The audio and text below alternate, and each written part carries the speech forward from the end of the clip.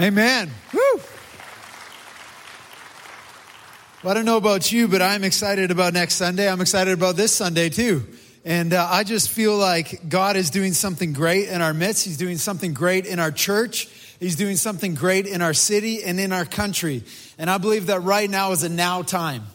That God is saying to us as a church that right now is time for you to step fully into the purposes and the plans that He has for us as a church and as individuals, as Christians, to really go after what God has for us. And so next weekend as we come, I've been praying. I feel like God has dropped a number in my heart to give next weekend. But I want to share with you this morning a message that really is simply this, that your worship, whether it's in your giving or your time or your offering or giving God your gifts or whatever it is in your serving, that your worship to Him is not a requirement, but it is a response to His goodness. It's a response to the goodness and the grace that God has poured out lavishly upon us. It's not a religious requirement that you have to come next weekend and give a big fat check in the offering basket, although we'd love you to. But the reality is it's a response that says, God, everything that I have is yours. So I'm going to come with an offering next Sunday that belongs to you anyway. And I'm going to invest in the kingdom of God so that people can come to know Jesus. And let me tell you, friends, there's no greater investment than the kingdom. There is no greater investment than seeing people's lives impacted and changed by the gospel of Jesus Christ. But it's not a requirement. It's a response. And so this morning, I want to share a message with you in the Above and Beyond series that we've been in. The title of the message is Extravagant Love Equals Extravagant Worship. Extravagant love equals extravagant worship. And we're going to turn to the book of Luke and to a story in Luke chapter 7 of a woman who brought extravagant worship to the feet of Jesus because of Jesus's extravagant love that she had experienced. So if you've got your Bible or your device, go ahead and open it up to Luke chapter 7, verse 36. And as you're doing that, I just want to read to you a definition of the word extravagant. Webster's dictionary defines extravagant as exceeding the limits of reason, going above and beyond what is reasonable, lacking in moderation or balance and restraint. I love the word balance in our world today. How many ever gone to like a leadership thing or maybe in your own life and it's like, I'm trying to get balance in my life. You know, balance out the different requirements. And I think balance is far-fetched idea. I don't know about you, but it just seems like it actually requires more work to get to balance than it does just to walk in the fullness of what God has for your life.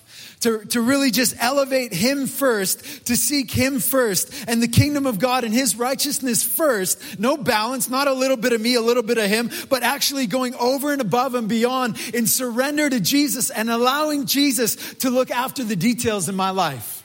Amen? So extravagance is lacking in moderation, balance, and restraint. Extremely or excessively elaborate, spending much more than necessary.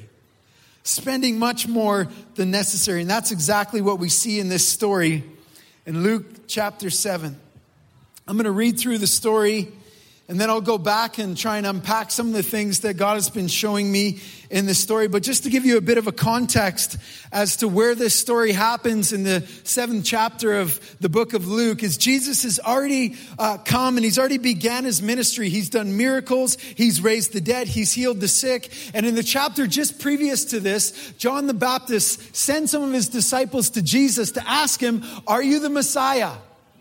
Are you the one that we have been waiting for as the Jewish people? There was a promised Savior that they've been waiting for years that was in the Old Testament scriptures. There's foreshadows throughout the Old Testament. And they come to Him, they say, are you the one? Are you the Messiah? Are you the Savior? And Jesus' response is this, go and tell John that the things that you have seen and heard, that the blind see, the lame walk, the lepers are cleansed, the deaf hear, the dead are raised, and the poor have the gospel preached to them. Let me tell you, that is the ministry of Jesus, and it's still happening today. That the deaf hear, the blind see, The lame walk. The lepers are cleansed. He's raising the dead. Maybe you've never seen somebody physically raised from the dead, but spiritually, he is raising dead people to life through the shed blood of Jesus Christ. God is still working miracles. He's a miracle working God. He is the one. He is the Savior.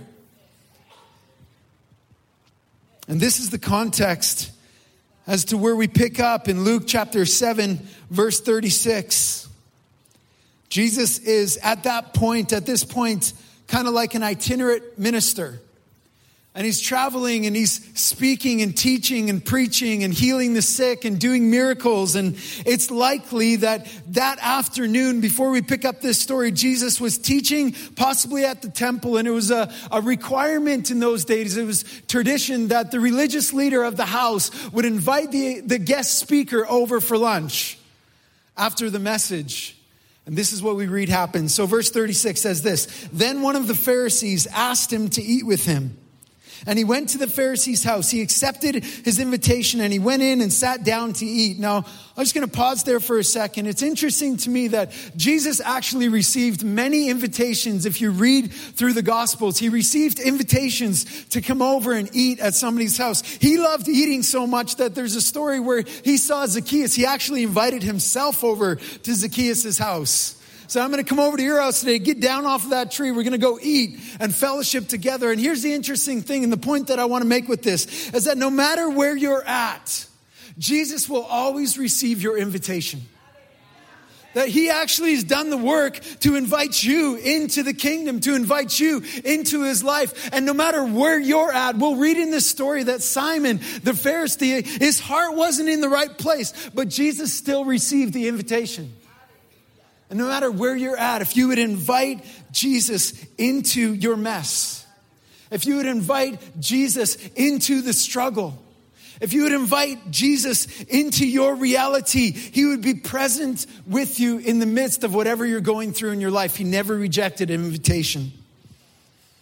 And it says this in verse 37, And behold, a woman in the city who was a sinner, when she knew that Jesus sat at the table in the Pharisee's house, she brought an alabaster flask of fragrant oil. And she stood at his feet behind him, weeping. And she began to wash his feet with her tears and wiped them with her hair, the hair of her head. And she kissed his feet and anointed them with the fragrant oil. Now when the Pharisee who had invited him saw this, he spoke to himself, saying, listen to this. This is amazing. You got to pay attention to the words in Scripture. He didn't say it out loud. It says he spoke to himself. He thought, or he spoke to him. How many ever had a conversation with yourself?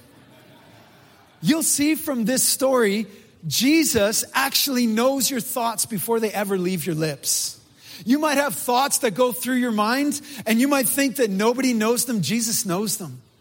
He knows everything that's going on in that abyss called the brain of mine. He sees it before I ever even speak it. He knows it. And he knows the thoughts of Simon the Pharisee's heart before he doesn't even speak it. And we see here that Jesus knows the thoughts that he has. So when the Pharisee who had invited him saw this, he spoke to himself saying, this man, if he were a prophet, he would know who and what manner of woman this is and who is touching him, for she is a sinner. And Jesus answered and said to him, Simon, I have something to say to you. So he said, Teacher, say it.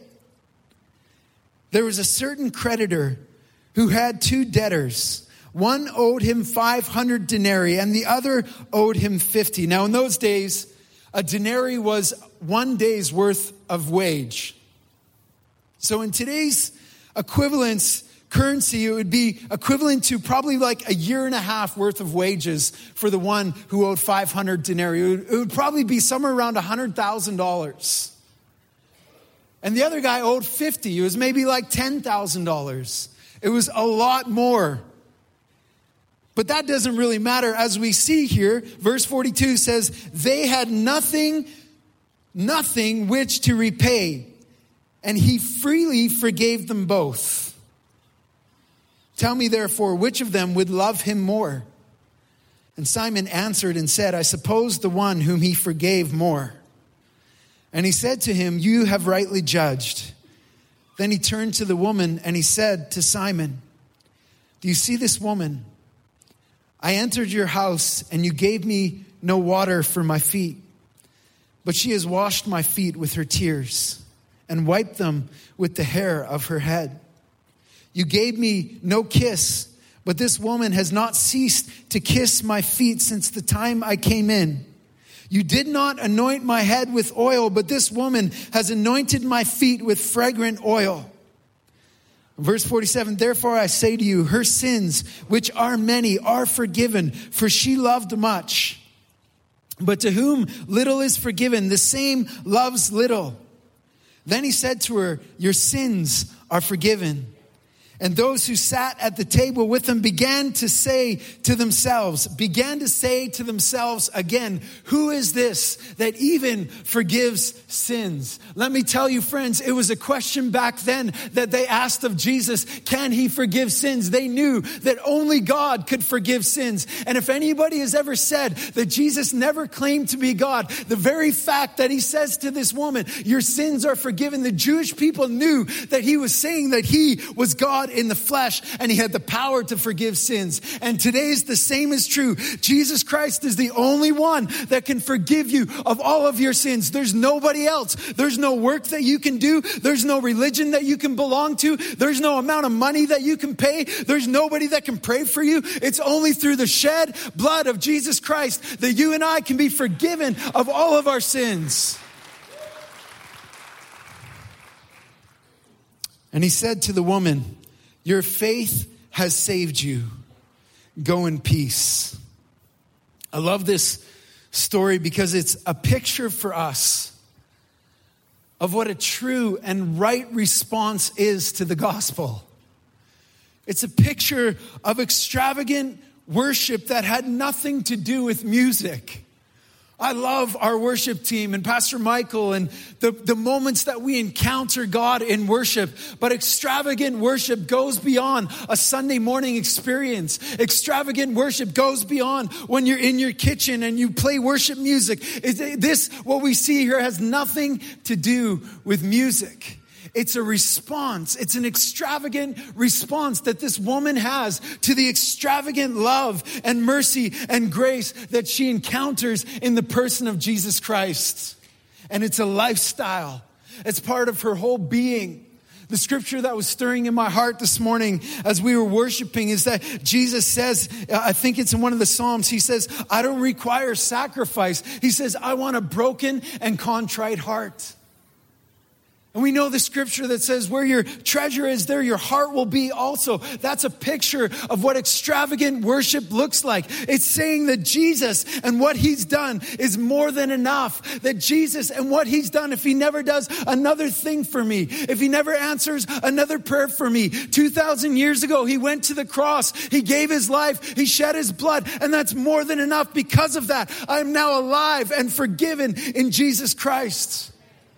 He's more than enough. And this woman in this story, she wasn't on her knees trying to earn the forgiveness of God.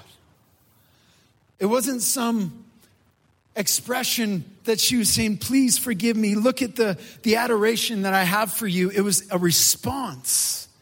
And just like this woman, friends, we don't need to try and earn God's favor or his forgiveness.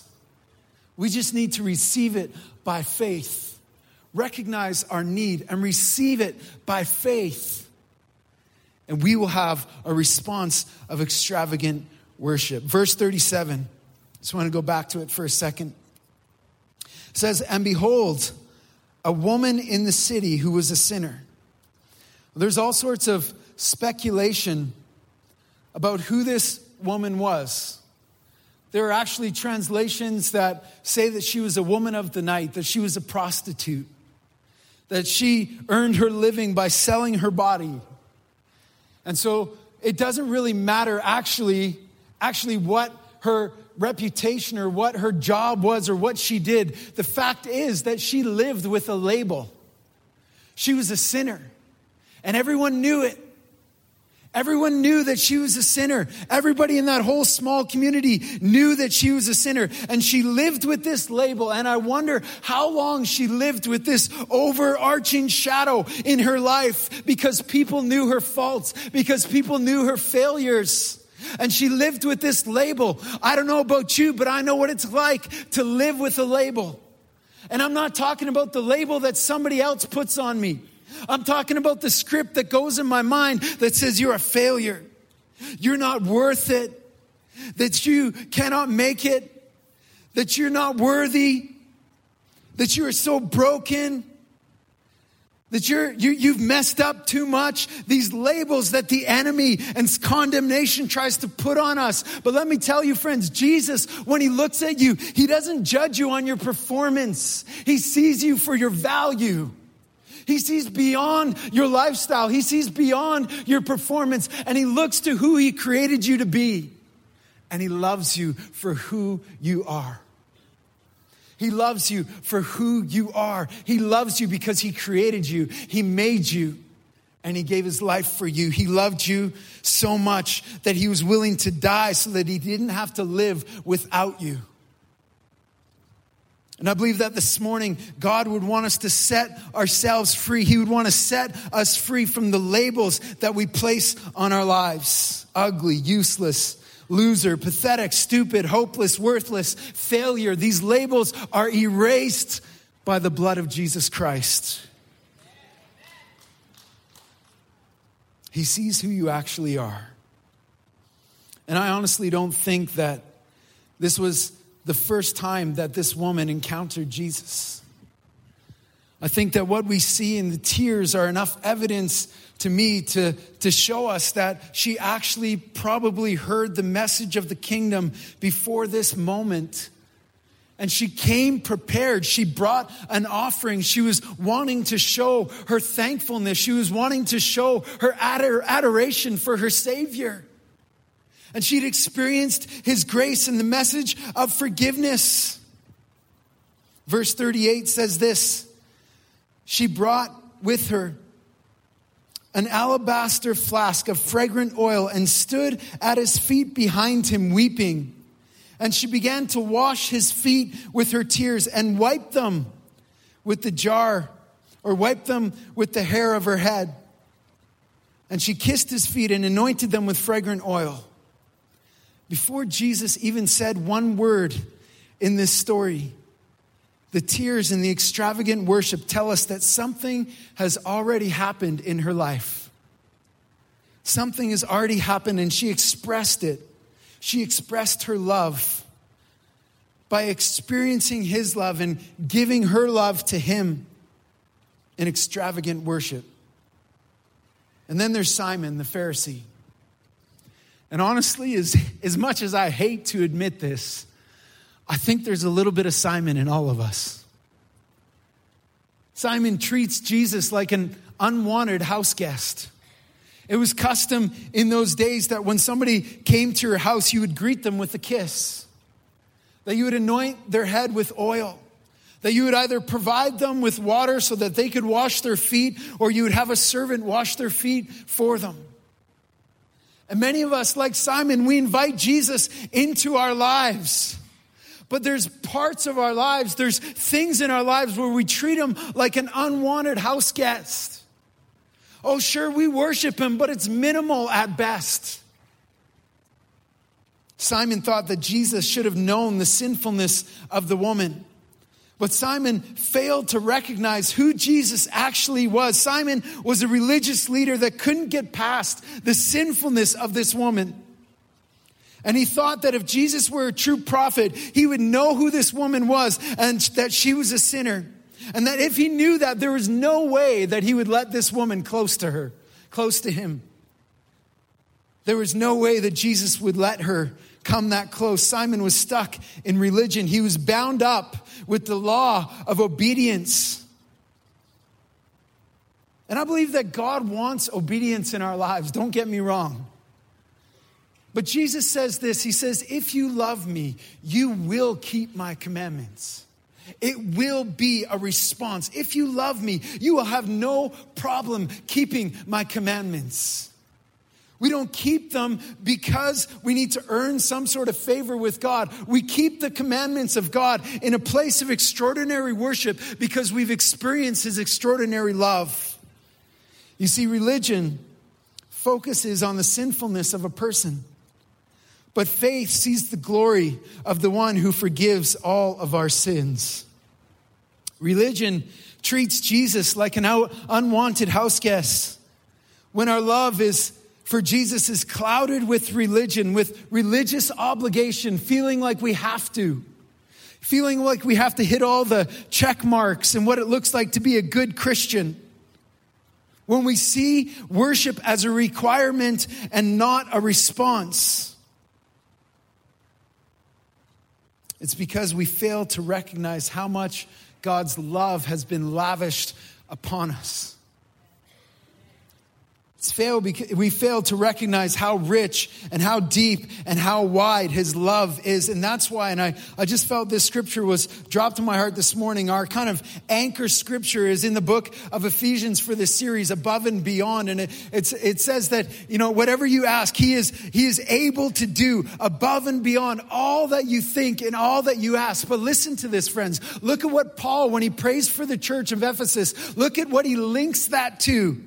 In the book of Ephesians, he's praying for the church. And in verse 7 of chapter 3, he says this, that Christ may dwell in your hearts through faith, that you being rooted and grounded in love, may be able to comprehend with all the saints what is the width and the length and the depth and the height, to know the love of Christ, which passes knowledge, that you may be filled with the fullness of God. And then verse 20 says, now to Him who is able to do exceedingly abundantly above all that you think or ask, according to the power that works in us. See, here's the thing. Love is a powerful thing. Love is a powerful thing, and it is best expressed by Jesus Christ when He gave His life for those that He loves, for you and me. And freely we are to give away. Freely we are to go above and beyond. Why? Because He went above and beyond. And our above and beyond is not just meant to be an above and beyond Sunday, but it's supposed to go above and beyond Sunday. So that we give Him our Monday, we give Him our Tuesday, we give Him our Wednesday, we give Him our Thursday, we give Him our Friday, we give Him our Saturday, 7 days, 365, every day of the year, every step, every breath that we have is His, because He purchased us, He redeemed us, He brought us back from death. It's a response of His love, and love is a powerful thing.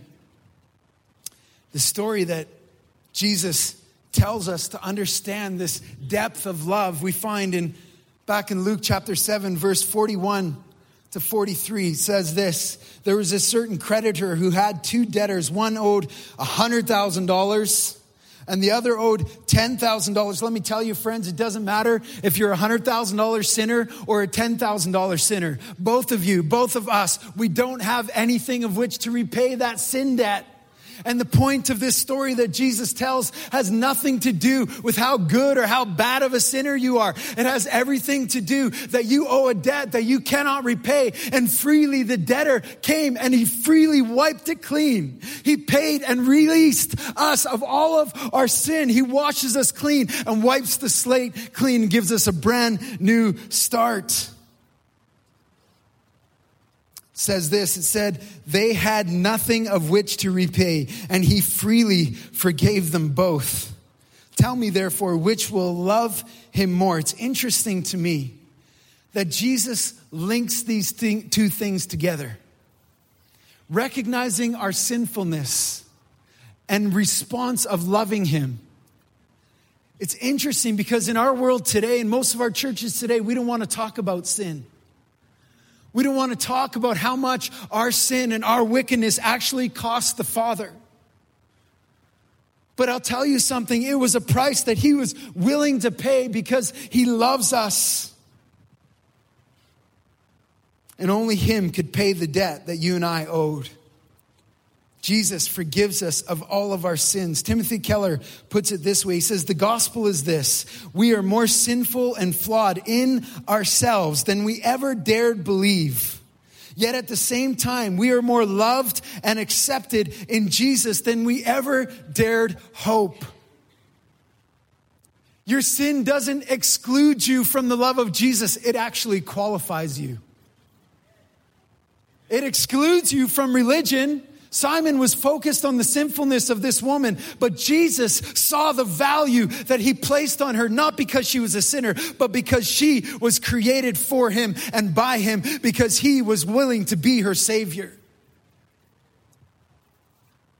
Love looks like something, and our worship is to exceed reasonable limits when we experience his love. And the only right response to such a glorious display of love is to freely give him everything that we are, not just your check in the offering basket next Sunday. But God actually wants your heart. And when he has your heart, whatever he asks of you, you'll freely give it to him. Whatever he asks of you, you'll freely give it to him. It's an overflow of the goodness and the grace of God that we have in Christ. John 15, verse 13 says this: greater love has no one than to lay down his life for his friends. Jesus went above and beyond in expressing his love for all of humanity when he laid down his life. He was willing to completely give up his life for us so that we could find life. And my question to you this morning, friends, is, are you willing to do the same? Are you willing to give Jesus everything? This woman came and she broke this alabaster jar of fragrant, costly perfume. And in those days, women would receive this gift from their parents, and it was probably the most expensive prized possession that she owned. And it was meant to be a dowry for when she found a husband. And it's interesting that we see this here, that she brings this offering to the feet of Jesus, and she doesn't just sprinkle a little bit on his feet, but she breaks it and pours it on the feet of Jesus. She spends it all. She gives it all. And the Bible refers to Jesus as the groom and us as the bride. And I wonder what he would ask of us this morning if we would bring him our everything in devotion and love and response to his great love for us. Galatians 2, chapter 20 says this: Paul, who said, I die daily. We understand that it's actually a daily battle. It feels like it should be a one-time thing, but it's not. He says in Romans 12, he says, I beseech you, brethren. He's like, I beg you to present yourself a living sacrifice, holy and acceptable unto God. And the problem with the living sacrifice is it always wants to get off of the altar. That's why Paul says, I die daily. I put myself back on the altar so that God can do what he wants with my life. And let me tell you, friends, if your Christianity is boring, could it be that it's because you haven't fully surrendered every area of your life? It's the only right response to his love. Galatians 2:20 says this: I have been crucified with Christ. It's no longer I who live, but Christ who lives in me. And the life that I now live in the flesh, I live by faith in the Son of God who loved me and gave himself for me. If you've ever heard a message or a gospel that tells you that you can come and receive Christ and not give him your life completely, you've heard a lie. Pastor Ben said it this morning, that if you want to find your life, you need to give it away.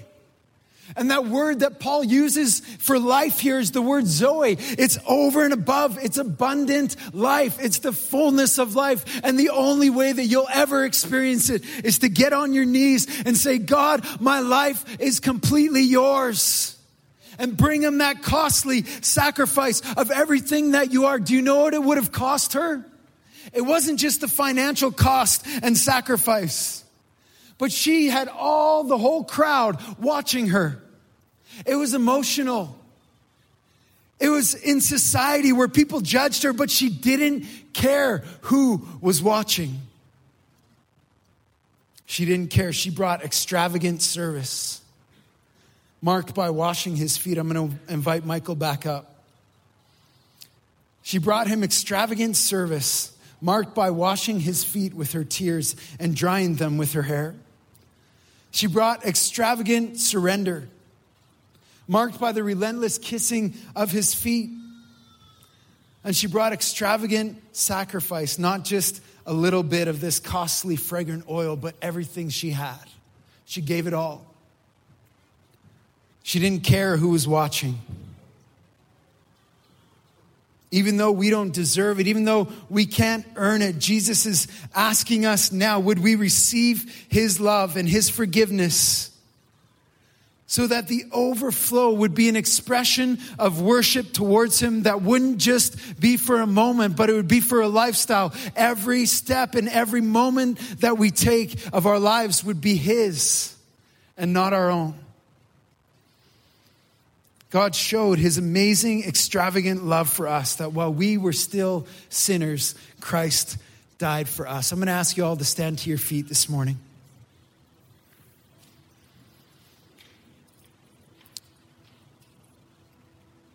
The point this morning that I'm trying to make is that extravagant worship to Jesus, giving him everything that we are, is not a requirement. It's not religious duty. It's a response to this sin debt that we've been forgiven, to this love that we've experienced by God the Father sending his Son, Jesus Christ, that whoever would believe in him would not perish, but have everlasting life by faith in what Jesus did on the cross. There's two promises that he gives this woman. If you're here this morning and you've never experienced the forgiveness of Jesus, you know that you're not right with God. Maybe you want to become a Christian this morning. I believe that these promises are for you in this place. See, Jesus says to this woman, in verse 48, he says, your sins are forgiven. He says, no matter what you've done, no matter what your life has looked like, no matter what sort of sins or how you've blown it or how much of a mess your life is, he receives you, accepts you, and washes you clean of all of your sin. He took it on the cross by shedding his blood. Your sins are forgiven. And then in verse 50, he says to her, he says, your faith has saved you. Not your worship, not your church attendance, not your giving. He says your faith has saved you. Now go in peace. That word peace, he says, is the word shalom. It means completeness, wholeness. And it's only in Jesus, friend, that you can find peace for your souls.